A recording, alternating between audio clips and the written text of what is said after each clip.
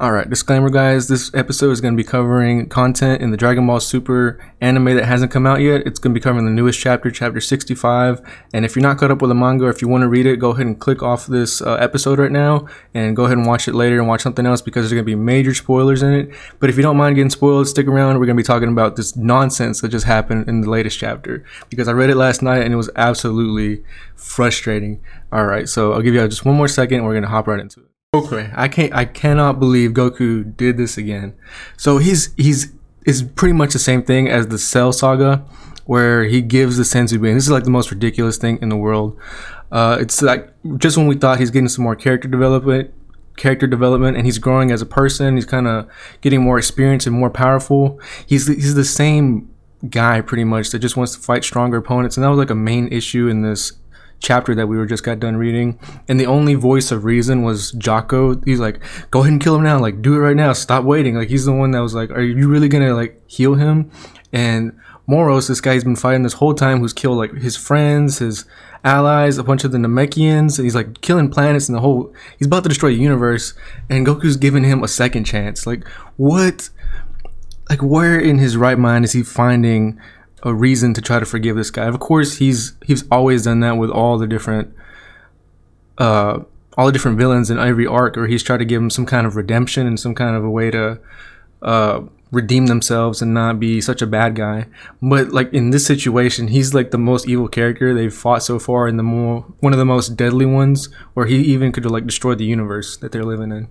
But like he's like beating up his son and stuff, and like his friends. Why is he?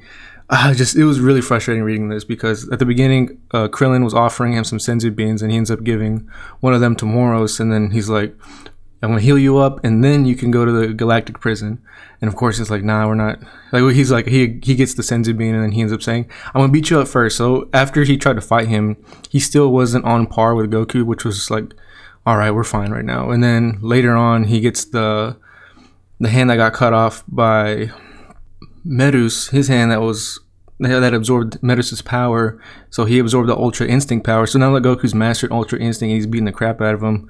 Now Moros has the power, and he's pretty much on par. And then towards the end of the episode, Goku's like hitting him, and his body isn't able to adapt, and his body's trying to adapt to the Angel's power, the Ultra Instinct, and it's not really able to contain it. So it looks like it's like swelling up, and it's very reminiscent of the Cell Saga, how Cell just kind of like blew up and was about to blow himself up at the very end, and still he's like hesitating. And then finally Whis is like, if you're gonna kill him, like do it now, dude. And Goku, he's like, all right. And then he gives like, all right, say goodbye, Moros. And it's like, oh my god, just do it. And he ended up fusing with the Earth. So now the Earth's fate is intertwined with Moros's fate. So if he dies, the Earth dies, and if Earth dies, he's gonna die. So now they're in this like terrible situation, and Goku's just like the biggest idiot right now. I couldn't express how frustrated I was last night reading the chapter, and it's just, I don't even know where they're gonna go from here. So the only thing I can think of is, I don't know if they can destroy the Earth and then resurrect it without Moros, but I feel like if they try to do that, then he's part of the Earth now, so he's just gonna resurrect him.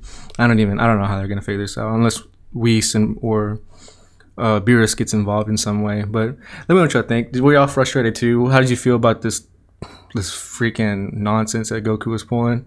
And I see how he could be cocky because he had so much power with Ultra Instinct mastered, but this wasn't really the situation to do this in.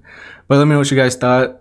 Tell me if y'all were upset too about this chapter, and give me some predictions of what y'all think is gonna happen next. Thank y'all for listening. Thank y'all for watching. Thank you for sticking around. Y'all have a great day, and I'll see y'all next time. Peace.